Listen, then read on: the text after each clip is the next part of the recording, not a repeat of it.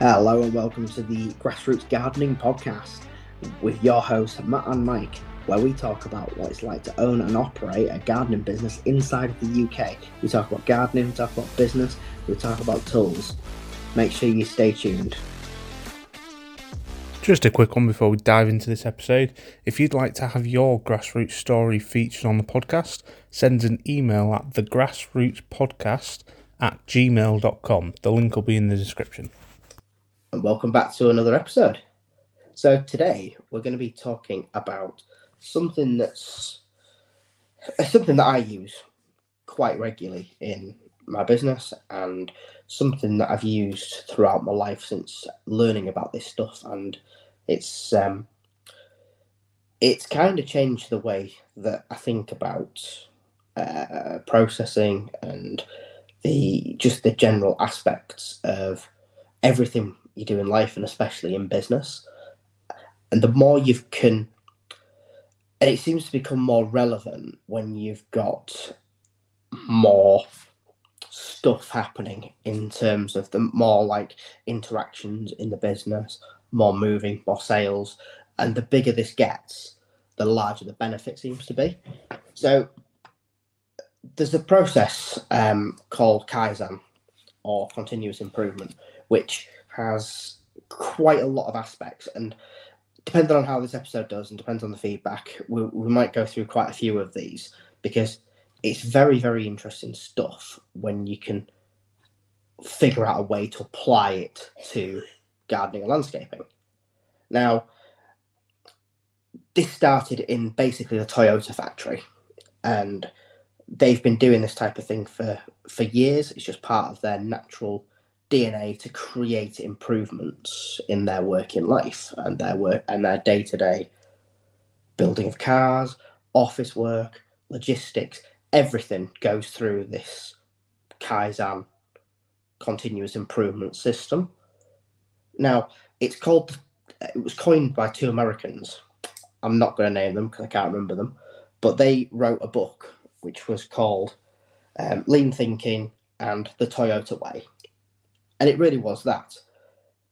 Now, I'm just going to pick elements from the book and the industry, and obviously since then, because these books were written in like the 1980s, long before the internet to share things. And to be honest, Toyota and the people that were working in that environment didn't really realize it was anything particularly special.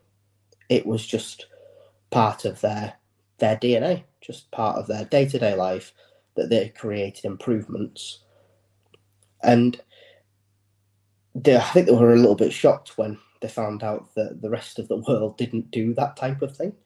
Now, every single member of the Toyota factory, even to this day, is challenged to create 2 efficiency improvements per week.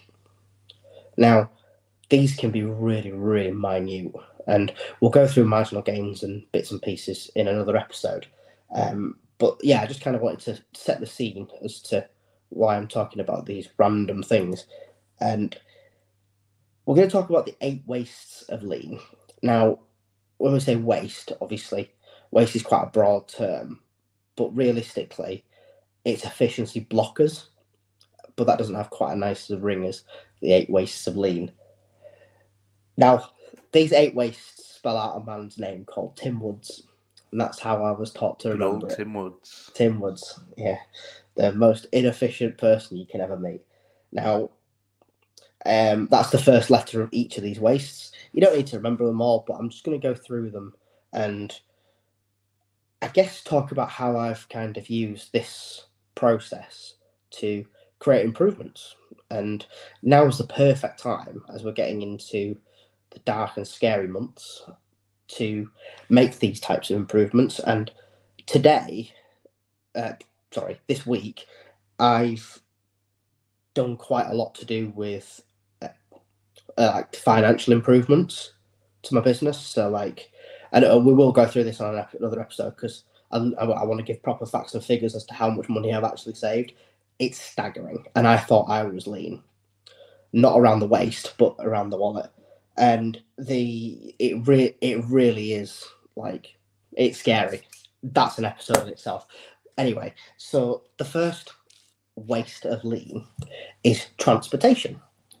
Now, that is as simple as moving from A to B to C to D. And we do this one naturally, I think. And it's talked about in the service industry a lot because it's obvious, drive time is a killer, and it's a drain that you can feel. It's a drain that you can see, and naturally we attack this. However, it does have other aspects of transportation, and it might not necessarily. This is the way I've been kind of thinking about it. So, like, you always think that you're on your Monday round, and you're going from like one side of the street to the other, to the other, to the other, to the other, and realistically, should you be going to that street in the first place? Have you got your service area set up correctly? Is a massive part of transportation. So if you're spending half an hour getting to that street, but then it's fairly efficient, and then half an hour back, potentially that might be something that you just need to knock that whole area on the head. Because I think naturally we do try and get customers quite close to each other because it just feels efficient, and like you can work out that you've done X amount of pounds per hour more than others. But should you be going to that area in the first place? And there's loads of different ways you can challenge yourself with transportation, and QuickBooks is really scary for it. I don't know, do you use QuickBooks, Mike? Yes, but not the way I should currently. So tracking your driving on QuickBooks was shocking at first. I was like, I've been where? I've been, because obviously it's like tracking your mileage and saying, hey, look, you spent £2 on this journey. And you're like, have I? And you went to the tip. Like, maybe I shouldn't have gone to the tip quite as much, and I should have just stored the waste a little, because I've got a little place to store it. Maybe I should have stored it up and just gone once. And so that's a massive part. So transportation is the another first one. Just in transportation, go on. Doesn't necessarily have to be within the moving of your vehicle. It could also be during the job.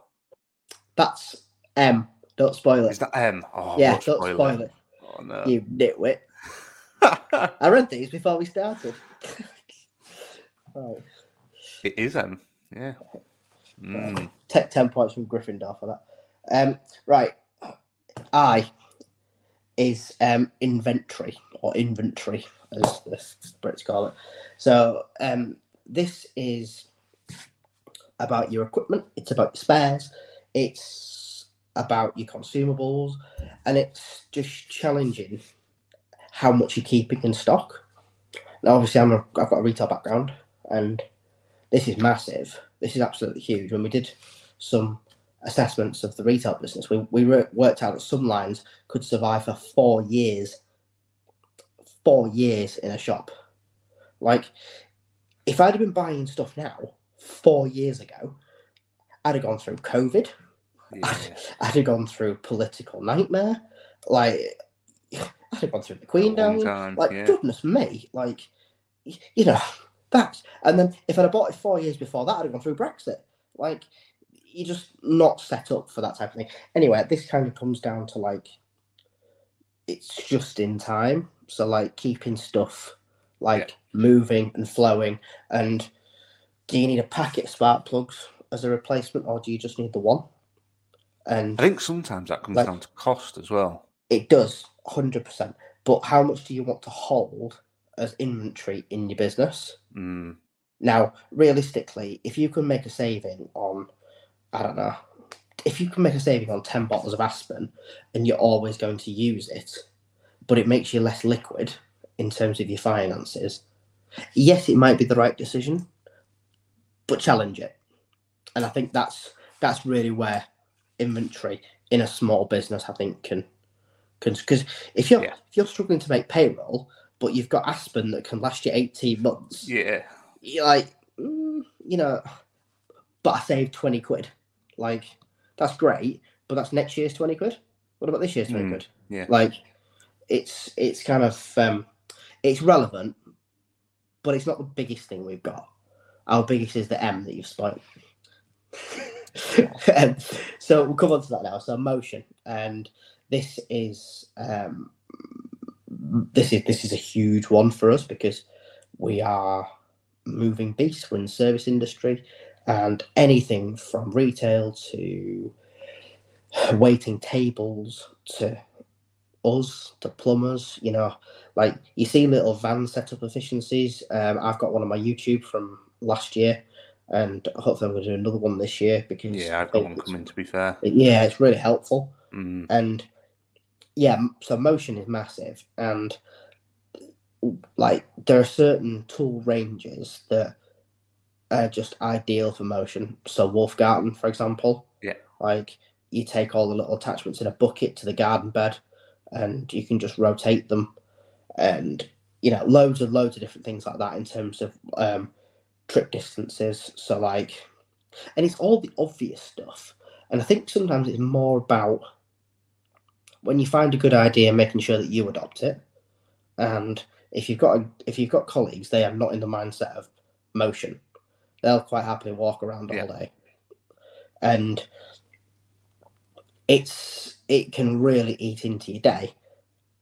And motion sometimes. So like I'm a big old evil mow and goer, and like I even start to look at stuff like where I'm parking, if I'm parking outside the house, because that's an extra little bit of motion. And if I can make a bit of not a system around it, but if I can start to memorize where the best locations are for parking, not just the place I've always parked, that's a huge amount of motions. About amount of motion, not emotions. Start crying because they're car parking. Sorry, motion. The and like, here's some gardeners double cutting lawns.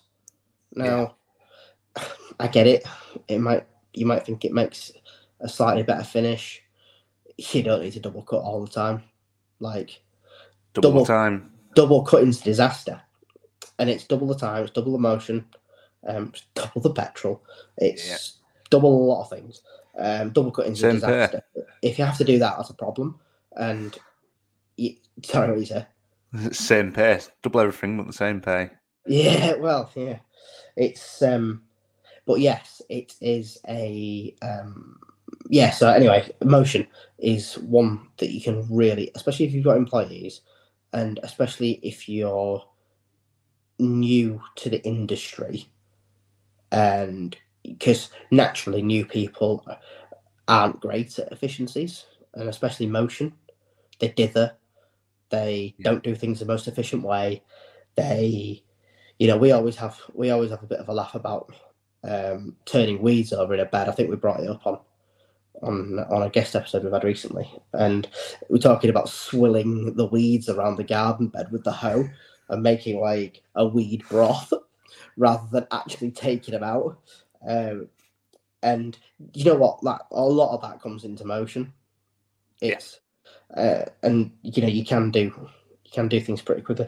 And there's loads of little things like you could be hacking away at taking a shrub out for ages with an axe or a little saw, and it's a job that a chainsaw could do in seconds.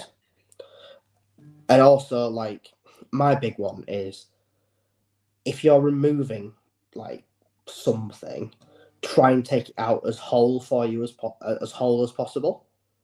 Because like if you chop it up, put it into a bag, put it into a bin, and then put it into the back of your van or put it into a trailer, whatever, you might actually find that yes, it might take up slightly more room, but if you just put it in whole, you've got so much less handling. Yes, one movement. Now, isn't it? Yeah, and it's for the experienced guys, they're probably listening to this going, obviously, idiot. But sometimes it's like it's kind of getting into that mindset for everybody and just kind of tutoring your people. And so W is waiting. We're onto the woods. Now, waiting's a massive one when there's two of you. It's huge. And there's obviously elements of this when you're solo as well. But waiting is ridiculous for me. It's probably one of the things that I have to challenge the most. So when there's two of you doing a lawn or a job or whatever, getting the alignment of the two of you to finish and step foot in the van or truck at the same time. Yeah, that's difficult. Is not synchronized swimming. It's like it just doesn't work out. One always finishes first. Always.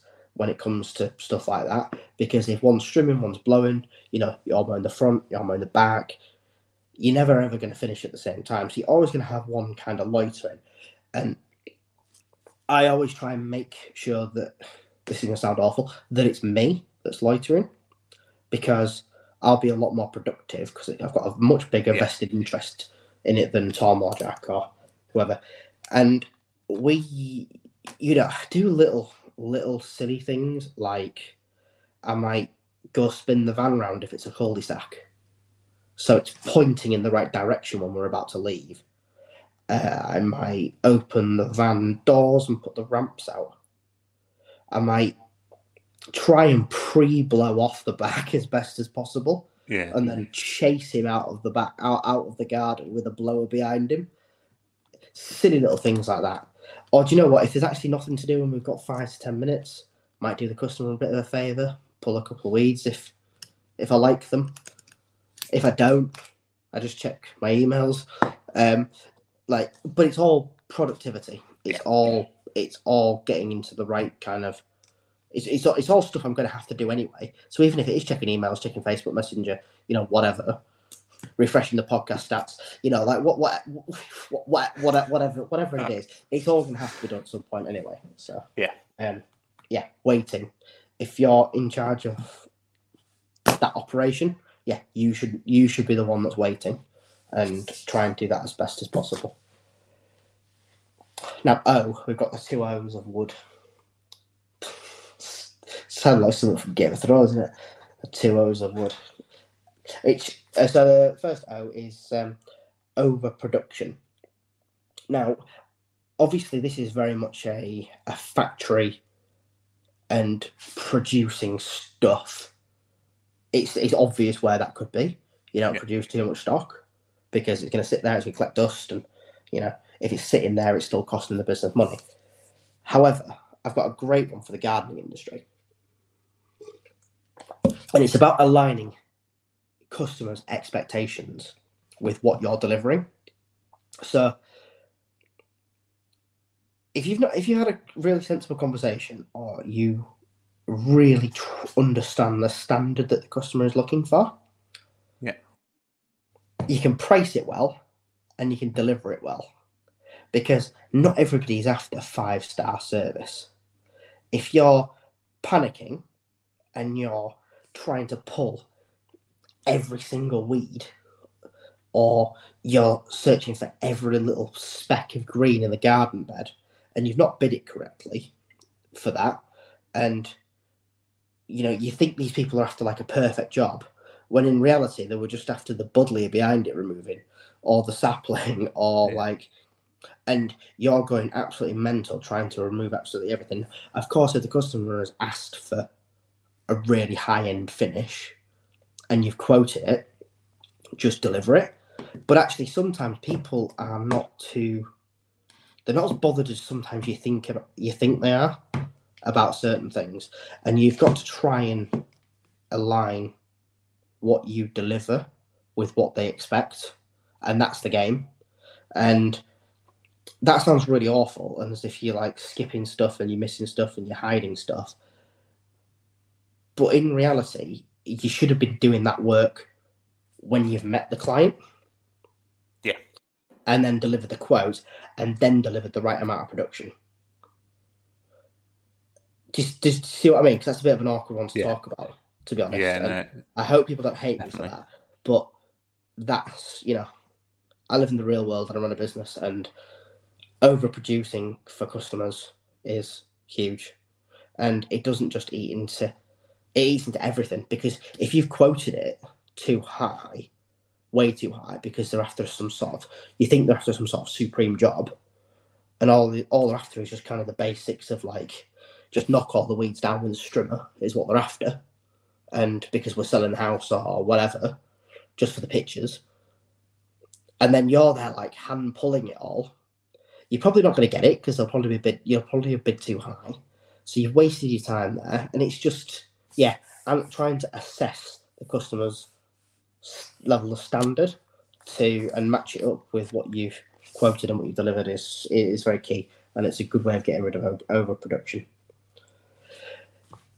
Overprocessing is the second O. Now, overprocessing is really to do with paperwork, to be honest, and it's about aligning a lot of your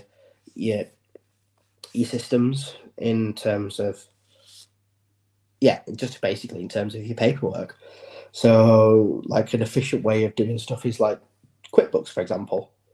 You know, you take a picture of the receipt, goes straight onto your your account. It's saved there. Then for the end of the financial year, you put the receipt in a little tidy place. Lo and behold, comes to the end of the year, you sit down with the accountant. You don't need to go look for the receipt. You've already got it done. Now, what you could do is not take a picture of the receipt. Go dig it out. Go match it up. Go figure out where that thing came from. This random garden shop that you've never heard of. And yeah, you double handling it, treble handling it even, and yeah, it's just about kind of trying to make your systems as fast as quick as possible, really, and slick as possible. So and there's loads of little ways that you can do it. So like I use Jobber currently. We are trying something else, which is working out really well actually. But for the moment, I'm using Jobber as we speak, and it's on the bottom of every single quote. I will give the customer because this isn't a part of their option. I will give them a option of 2 dates of when I can do the job as well. Yeah. Now, that means because obviously beforehand, if you do and they accept the job, you get a little email that says they've accepted, Mr. So-and-so has accepted the job, and you go, great. And then you get back to them and you go, because their natural next question is, yeah, I'm happy with that price. When can you do it? Yep. So I eliminate that with and we'll take the 26th, please. Yeah. And I go, great, all booked in, looking forward to seeing you. Because otherwise, I'd have to go, my available dates are this. And then they'll come back and go, oh, the 26th, please. And then they'll go, thank you very much. You go, see you later. You know, get the kettle on. It's just back and forth. Whereas this is one back and forth. And it's already settled. If you're listing Jobber, which you won't be, put that in, please, because it would help people massively. Anyway, yeah, so that's just like, and it's just like little things like that, just kind of how little can you handle stuff. I heard a great stat one day that 5% of all emails in an office is like the words thank you back. Really? Yes. Mental, isn't it? Yeah, and if 5% is too high and it's 1%, that's still too high. Yeah. 5% is just cheers or thank you. Sounds good. All that kind of stuff. Now, like, that's just ludicrous, isn't it? That's a lot of emails. It's ludicrous. Now, WhatsApp has like a little emoji thing, doesn't it, where you can put like a thumbs up now that's attached to the message. Yeah. It doesn't ping to say that you've... No, it's like replying to that message, isn't it? Yeah. So you can go on and check and just make sure somebody's read it if you want to. It doesn't come through as a brand new message that you're having to look at. And they should put that on email. And so it's just little things like that. Just anyway, that's overprocessing.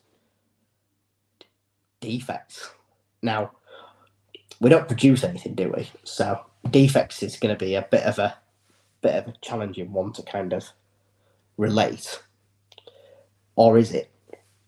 So I've got a great defect story. It's broken equipment. It absolutely derails your day. It's mental. If you're in the middle of a hedge and your hedge trimmer goes down, it's absolutely disastrous. So you get the Allen key out, you get the hammer out, you sit down for half an hour, you stress. Yeah. Where is it? Blah, blah, blah. Now, being at the position that I'm at, I've got 2 of everything. Yeah. I don't really, unless I know for a fact what the fault is, I don't even really bother. No. I just go straight back, go get the spare, crack on, fix that at the end of the day. Because the waiting time and the stress and the the detective work that you have to go through is just not worth it. So, yeah, defects, it really does. Yeah, it can really, really ruin your day That's a when really you good get one. Yeah. when you get broken stuff. So, I'm not telling you to go out there and buy 2 of everything, but like, it has to be a work towards, because it's a bit of a game changer. And the very last one, the S, is skills. Now, this is not usually your skills; it's usually colleagues' skills, but the underutilized skills are one of the biggest untangible wastes you can get, because people have all sorts of skills that you just don't know about. So, like, you might have a young lad sitting in a van that's like enjoys his job but just quite happy to get the money, drink beer at the weekend. He's always on TikTok. He understands TikTok. He loves TikTok. What happens if you just ask him to do a few TikToks of gardening? Free form of advertising. He already understands it. He knows what people like looking at on TikTok. Instagram, might be an Instagram expert. There's loads of stuff. As a child, they might have been taught by the favourite grandma how to properly prune a hydrangea. Whereas you think it's day one, so they have no idea. They might be better than you. Their household might be an award-winning hydrangea sanctuary. You just don't know. You don't know unless you really converse with these people. And also your own skills. You might find that you've got like things that you can do in the past that you might be able to bring into your current role. Yeah. I know I certainly did, and I'm sure there's other things that I've done that. So, like, I had quite a lot of, not that it comes across, quite a lot of public speaking training before we did a few events, because I had to talk in front of 600 people at an event, and I'm not John Bon Jovi, so I'd obviously never done that before. So they give us a little bit of like, I don't know, like, I can't really remember the training too much, but it was like, and it wasn't like weird, like picture everybody naked. It was like normal stuff. I've obviously never had to use those types of skills. But just don't know. Yeah. You just don't know. But then there's other things like I understand lean efficiencies. Yeah. Lo and behold, we're bringing it up on the podcast. It's a skill that I have, and now we're utilising it. So, quickly, Tim Woods, transport, inventory, motion, waiting, overproduction, overprocessing, defects, and skills. They are the 8 wastes of lean. If you can look into all of those, some more than others, you'll find, hopefully, some hidden gems within your business. Any questions, Mike? All good. Yeah. Cool. Well, thanks for tuning in again. We'll leave this one here for today, and we'll see you in the next one. See you later.